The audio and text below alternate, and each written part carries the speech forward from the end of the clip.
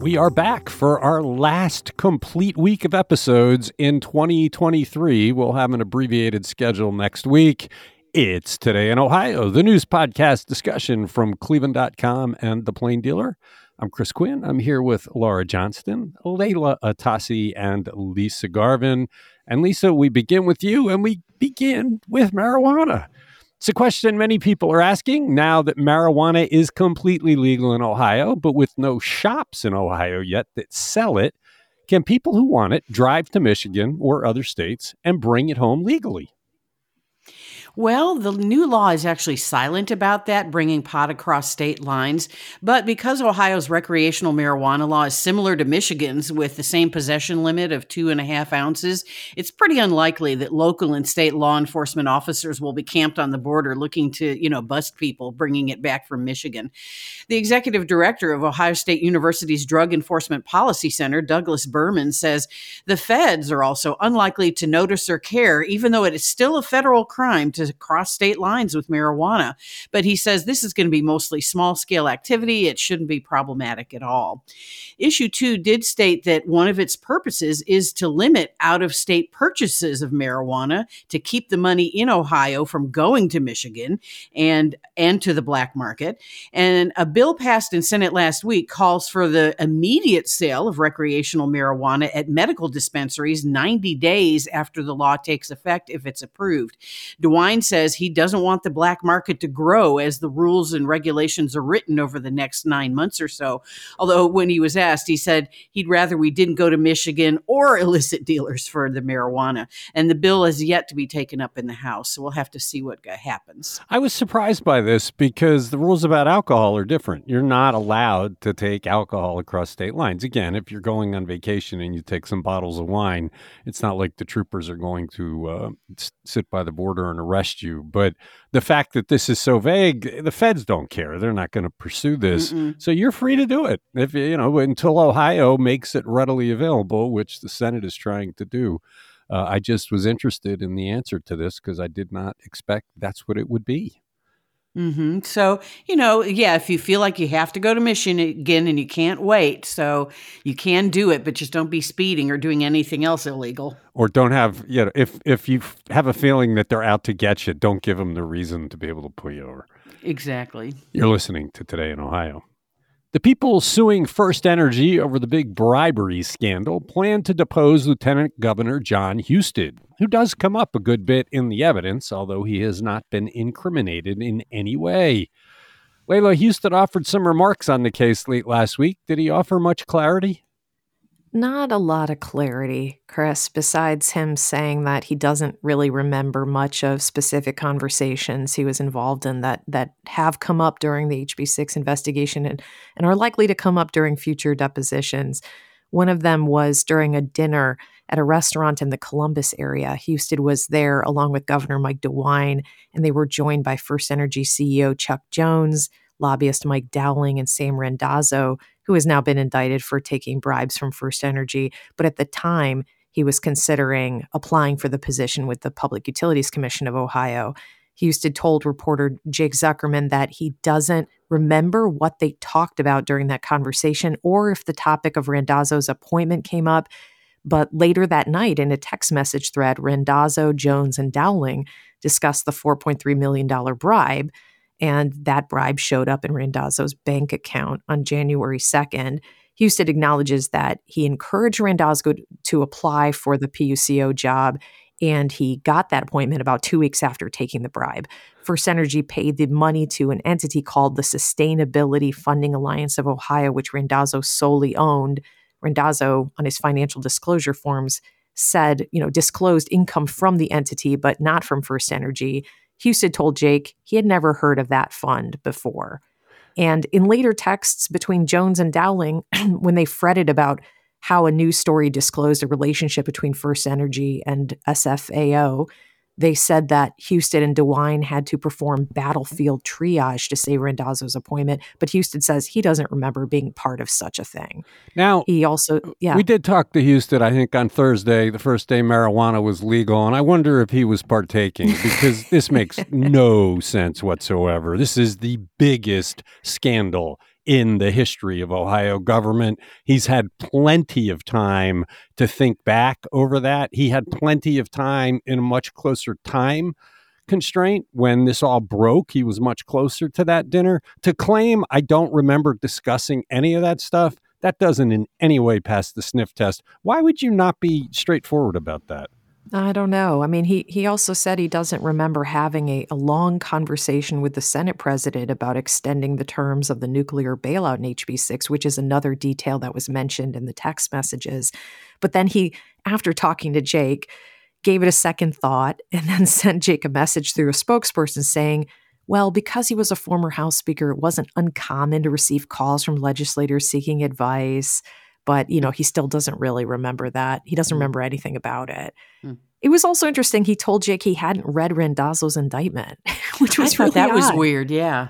Yeah, he was like, why would I read the indictment of Sam Randazzo? As if that indictment and HB6 schedule don't touch his life at all. Yeah, I just don't understand why you wouldn't be straightforward about it. Yeah, we talked about his nomination. The governor was interested in nominating him. He was interested in serving. I didn't know he had $4 million in bribes, so why would I have thought anything of it? But to say I don't remember any discussion, let's face it, man, you're sitting down with the head of First Energy, which has had a decades-long stranglehold on the State House through its payments and contributions. It was the most powerful gorilla in the State House. You're sitting down with their head guy. You're not going to remember that. You're not going to be on your guard. This just doesn't pass the sniff test at all, which then you have to ask, why is he not being straightforward? I'm frankly surprised that he decided to talk to Jake about this at all, because if when he's under oath, he suddenly remembers, then he's going to look like he was a liar back, this past during this interview. Well, and I think the lawyers are going to say what I'm saying. They're going to say, come on, man, you haven't thought about this? You don't have any recollection in the biggest State House bribery scandal ever? I mean, that's going to be an ugly moment because, come on, think about it. There's no way he hasn't been thinking a good deal on every step of the way, his ties to First Energy, now that he knows it's the most corrupt thing to ever hit the government of this state. It's a good story by Jake, but man, does it raise some questions about John Husted. He wants to run for governor. Does he think this is going to go away? It's not. I guarantee it. You're listening to Today in Ohio. Speaking of HB6, it has never been fully repealed. Amazing, because it was forged in that $60 million bribery scheme. But Ohio lawmakers, who once upon a time cared about their integrity, are just fine with keeping the corrupt law on the books. So, Laura, how much has the public provided in subsidies to coal plants because of this rotten, stinking, corrupt law that remains on the books? A whole lot of money, $232 million in the last 3.5 years. That's paid by an additional charge on Ohioans' electric bills, all for 2 coal plants, one of which is in Indiana. And the total cost for Ohioans by the end of this, which is 2030, is going to be $845 million. So like I said, 2 Cold War era coal plants, Southeast Ohio, Southeast Indiana. 3 companies partially own this, and they're together the Ohio Valley Electric Company. That's American Electric Power, AES Ohio, and Duke Energy. And the reason this is not going anywhere, well, Jason Stephens, the head of the House, is like, not happening. We're not going to bring this forward anytime soon. His district benefits from this. But this was part of HB6 that has never been repealed. You know how these guys all wear little flag lapel pins? I think we should go somewhere and get a bunch of $sign lapel pins and make them wear them whenever they're in the State House. Because that's all this says. This says to the public, we are for sale. We are bought and paid for. It's not about what's right. It's not about serving you. It's about how much money we get from the people who want to buy us. It is such a mark against the integrity of the entire legislature that they leave it. Jason Stephens, Matt Huffman, and everybody in there. Matt Dolan's running for Senate. You would think he would say, guys, we can't stink like this. We can't be the ones that keep a corrupt law on the books. Don't we stand for integrity? If I were running against Matt Dolan, I'd be throwing this in his face every single day. Yes, that would be good, but they're not. They're just talking about how Trumpy they can be, right? The thing is, these subsidies existed before HB6. It was narrow reforms. It was in rulings from the PUCO, and we know who was in charge of the PUCO. By the way, they're supposed to be sticking up for Ohioans, but HB6 guaranteed those payments and forced all customers, including First Energy customers that have no interest in these plants at all, to chip in. And that's how they got the support of all the other energy companies to pass HB6, because it wasn't just a giant bribe for First Energy. And I mean, these coal plants have never really been profitable. It's like, why are we subsidizing this? This is bad for the environment. It's bad for our pocketbooks. The only people it's good for are the politicians getting paid off here. Yeah. I think the fix is still in, quite honestly. We can't get rid of HB6 until we repeal these bailouts. I'm sorry. I agree. Somebody's still paying somebody something. Yeah. We need to reform the PUCO so that it actually represents us. Right. We need to throw out all these bums and start over. Our readers clearly believe that. We should look into these $ lapel pins. It would make much more sense for our lawmakers than the flags, because they don't really represent. They wouldn't be able to wear them with orange jumpsuits. All right. You're listening to Today in Ohio. We talked last week about how COVID is on the rise as Christmas approaches, but should we be more worried about a rise in respiratory illnesses in China? It's causing worldwide concern. And it is how COVID started, after all. Lisa, health reporter Gretchen Crowan looked into this. What did she find? Yeah, she found that actually what's happening in China is they're experiencing an outbreak of several respiratory diseases at the same time. RSV, pneumonia cases are all up across the country, COVID, flu, and adenovirus. But repeated lab tests across the world and the World Health Organization investigation found that there is not a novel virus circulating. It's just the common diseases that you see this time of year. But because, China was a zero, COVID tolerance and complete lockdown, people's immunity systems may be a little bit compromised. But there are clusters of RSV and pneumonia cases seen here in Ohio and across the nation. In Ohio, the Warren County Health Department issued an alert just after Thanksgiving on an unusual number of pediatric pneumonia cases, but they say there's zero evidence of connection to other outbreaks in Ohio, the United States, and the world. They're not seeing any new germs. These are known germs that have prevention measures and vaccines to battle. But that didn't stop people from getting excited about it and saying maybe the wrong thing. Taiwan has advised their elderly, babies, and immune-compromised people not to go to China at all. U.S. Senators J.D. Vance, Marco Rubio, Rick Scott, Tommy Tuberville, and Mike Braun wrote a letter saying that they're seeking a travel ban between the U.S. and China until we know more about this new illness, quote unquote. And Vance said there's a long history of lying about public health crises in China. And he says that WHO has slavish deference to Chinese authorities. So they're trying to make political hay out of this. Well, the Chinese did it to themselves. They never come clean about COVID. That's where it started. We still don't know how, and they've been dishonest about it from the beginning. But it does sound like that by now, scientists would have seen the virus. It would have spread by now. This has been out there for a few months. And so if they're saying there is nothing new here, it's just the same old stuff, then that's believable. It does seem like COVID is everywhere. I heard so many people over the weekend that have it. It seems like it's just exploding again. Just as we get together for the holidays, glad I got the vaccine. You are listening to Today in Ohio. All right, this is the outrage story of the weekend. How is it fair that Cleveland has unilaterally decided 5 major developments will not pay their share of countywide taxes for metro parks, health, human services, and the port? Feels like a recent decision by city council is upending the whole principle of property taxes. Layla, what did they do? What's the reaction? It's not fair, frankly, and it's not really the way this particular economic development tool is supposed to work. The concept here is called tax increment financing, a TIF. When a TIF has been approved for a certain development project, it means that the non-school portion of any increased property tax collection that comes from that property's higher value on account of that development gets routed back to the development itself, typically to pay down debt on the project. The term of those agreements is, usually 30 years. After that, the taxes go back to all the normal public uses that voters approved, including health and human services, libraries, Cleveland Metro Parks, things like that.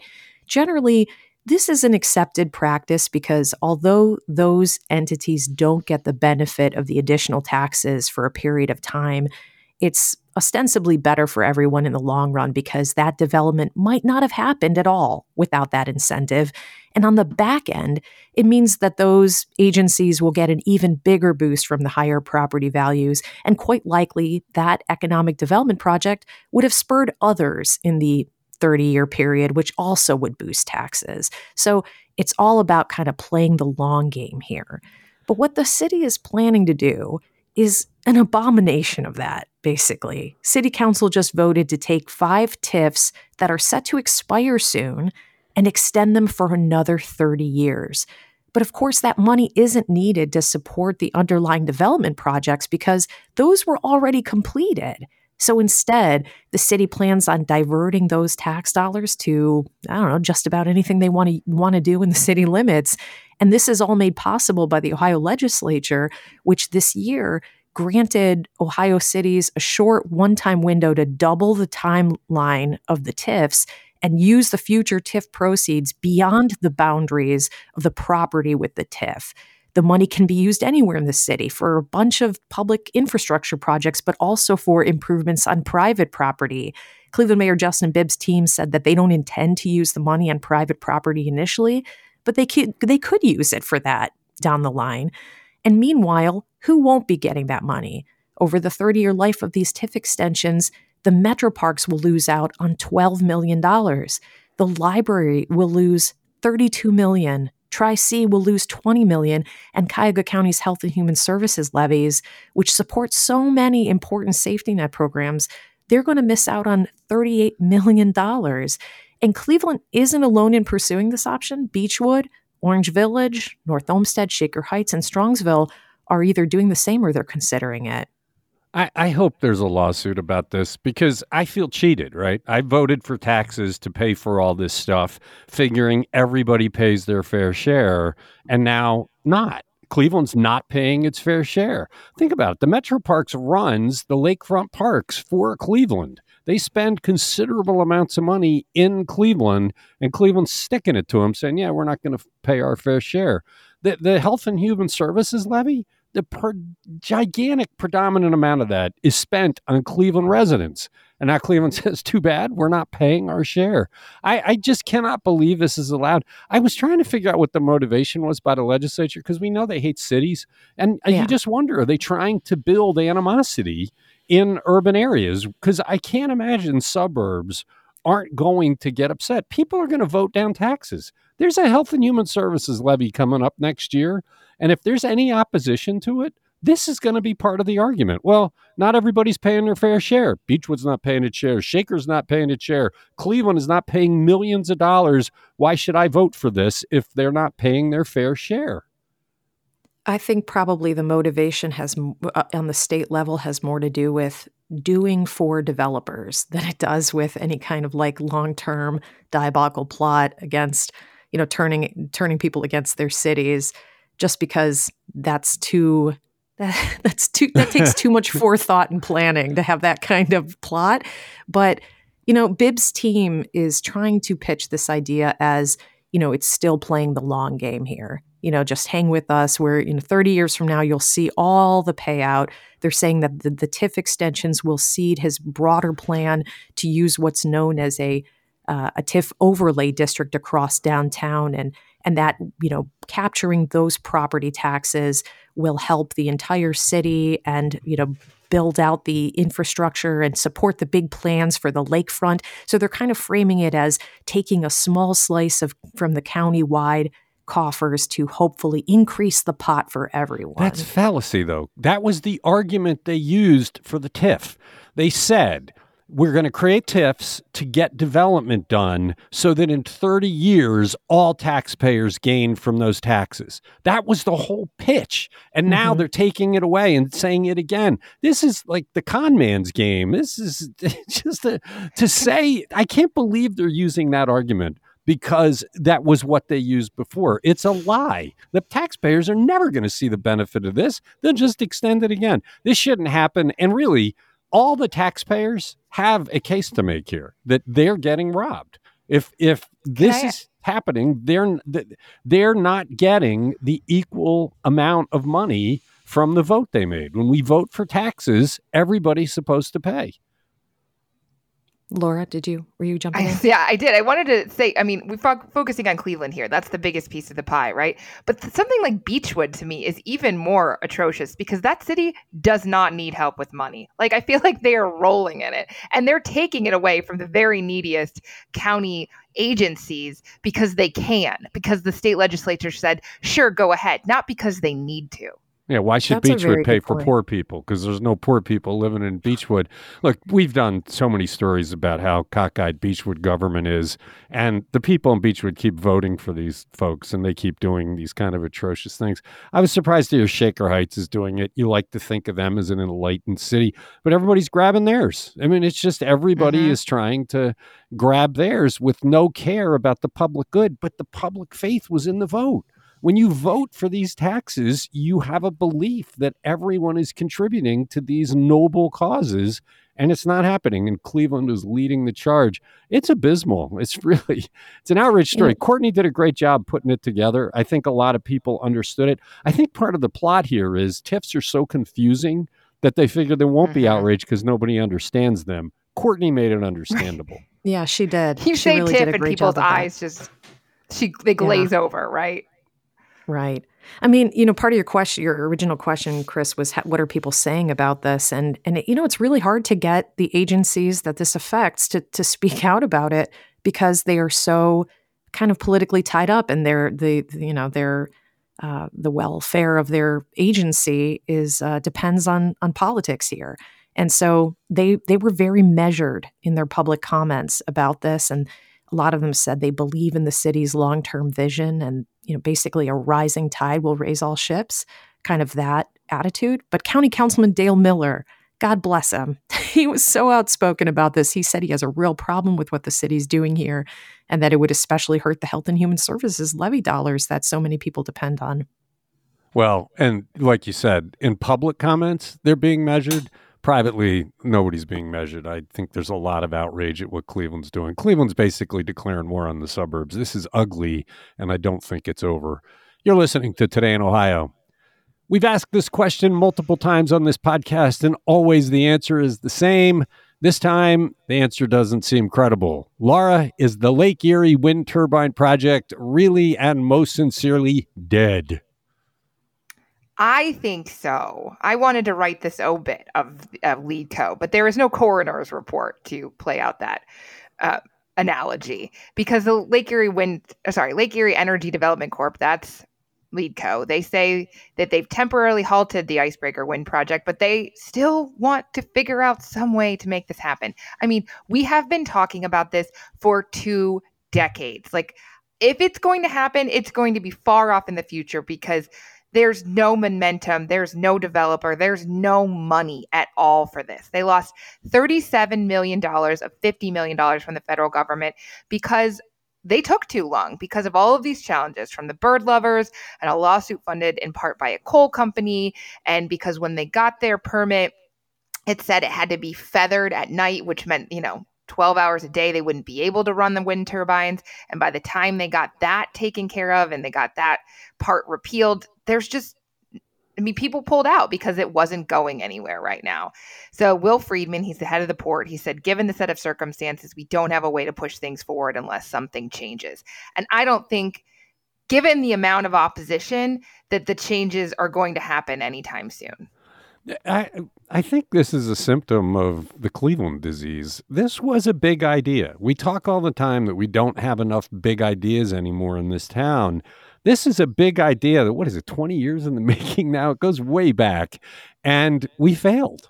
We could not deliver it. There will be turbines in the Great Lakes somewhere. The green energy movement is not going to go away. And Cleveland could have been a leader, but we just couldn't get it done. It's tragic for all the people that invested so much time and energy on this. I mean, Bill Mason was one of the originators of this when he was county prosecutor. That's how far back it goes. The Cleveland Foundation did everything it could to keep this going. The port did everything it could. And in the end, Cleveland fails in the big idea. Well, but then you had PUCO. No, go ahead, Laura. I was just going to say, it's a weird group of bedfellows, right? We've got the bird lovers aligned with the coal companies here, and the boaters from the Marine Trades Association throwing their hat in, and the Lake Erie Foundation. I mean, there was a very wide coalition of people who didn't want this to happen, and for various reasons that people were concerned about. Bird migration over the lake, obviously. Coal companies and people like maybe First Energy don't want more competition from green energy. Corrupt then you've companies. got the voters who don't want to look at it. But you're talking two corrupt companies. First Energy and the coal company have been proven to be completely corrupt. They should not have had a voice in this. They should have been outed and tossed out, but it didn't happen. Lisa, I think you were about to talk about the corruption in the PUCO. Well, in Sam Randazzo, when he was head of PUCO, he was very much against any form of renewable energy, and we lost those renewable subsidies under House Bill 6. And he was bought and paid for by First Energy, which doesn't want green energy. That's what's so sad about this. The evil forces overcame the forces of good, and Cleveland's big idea dies because of that. Because of the filth of Sam Randazzo, because of First Energy being corrupt beyond all measure. It's just shocking that worked. It shouldn't have worked. The thing is, what they were talking about, what they wanted to build was this $126 million, 20 megawatt project, 6 turbines, 8 miles north of Cleveland, with a 12-mile long submerged cable that would transmit the electricity to Cleveland Public Power's onshore Lake Road substation. The thing is, people were really afraid that those 6 wind turbines in a demonstration project would end up being this giant wind farm in Lake Erie, and that wouldn't be a separate fight. That this would just like lead one to the other. And they were concerned about what happens when the wind turbines outlive their life expectancy. Are we going to have these ugly hulks like, oil derricks in the middle of the lake? And I get why people, it's a totally new idea for them. And I get why people were just unsure about it. But you're right. Corruption should have zero say in what we decide to do as a state. And I don't feel like this ended up getting talked about reliably. It just was a whole bunch of mudslinging. I mean, yes, you're right. Eventually, there's going to be wind turbines in the Great Lakes. Where are cottages in Lake Huron in Canada? There's just dozens and dozens of turbines on land near Lake Huron. They're all in farmland, but this hasn't happened yet. That's why this was going to be a demonstration project. We talked at the top of the podcast that the coal subsidies that were forged in corruption remain. This died because of that same corruption. The state legislature, the governor, they all let this die because government is bought and paid for in this state. It's a shameful ending to this chapter, and I feel bad for the people that invested so much time and effort into what could have been a visionary green energy idea. You're listening to Today in Ohio. Last week, we talked about a national report that gave Ohio and Cleveland poor grades on infant mortality. But now Cuyahoga County is claiming a big victory for 2022 for infant deaths. Although what the county says is good news, read to me like terrible news. The biggest problem we face with infant mortality got worse, not better. Lisa, can you weave all this together and make sense of it? Well, you're going to have to follow along because there's a mix of good news and bad news. This is the Cuyahoga County Child Fatality Review Board's annual report for last year on death rates and causes of death for Ohioans under 18 years old. So last year, there were 152 deaths. That was tied with 2020 for the lowest rate since 2013, although not adjusted for declining county population. This is Cuyahoga we're talking about. But the numbers are up statewide. Now, when we look at infant mortality, babies that don't make their first year of life, there were 7.2 deaths per 1,000 live births. That's down for the third consecutive year and decreasing since 2013. So last year, we had 91 deaths. 2013, it was 133 deaths. But although less than 1/3 of the county population is Black, 3 times more Black babies died than white babies, and that disparity continues to grow. Cuyahoga County, these numbers kind of jump back and forth. Well, so I'll stop there. Yeah, I mean, it's good news that overall it went down, but for a decade or more now, we've talked about the disparity between white and black, and we've invested huge amounts of energy and thought in trying to fix that, and it got worse. It's like, how is it getting worse? And I just thought it was odd for the county to send out this triumphant press release and then 3-4 paragraphs in and say, oh yeah, but with black infants, it got worse, which is the big crisis. The crisis is with black infants. Yeah. And, but Cuyahoga County's rate is actually lower than Ohio. So it's not just a Cuyahoga County problem, but there were some bright spots here. Let me talk about ages 10 to 17 real quick, because there were 35 deaths in that age group, second highest in 10 years. Almost half of them were gunshot wounds. The other was like other medical causes. And homicide deaths are also the highest in 10 years. But on the brighter side, there were fewer drownings and suicides than in 2021. All right. You're listening to Today in Ohio. We got a little bit long. Thanks, Laura. Thanks, Layla. Thanks, Lisa. Thank you for listening. We got more news to talk about tomorrow that we didn't get to today, so come on back.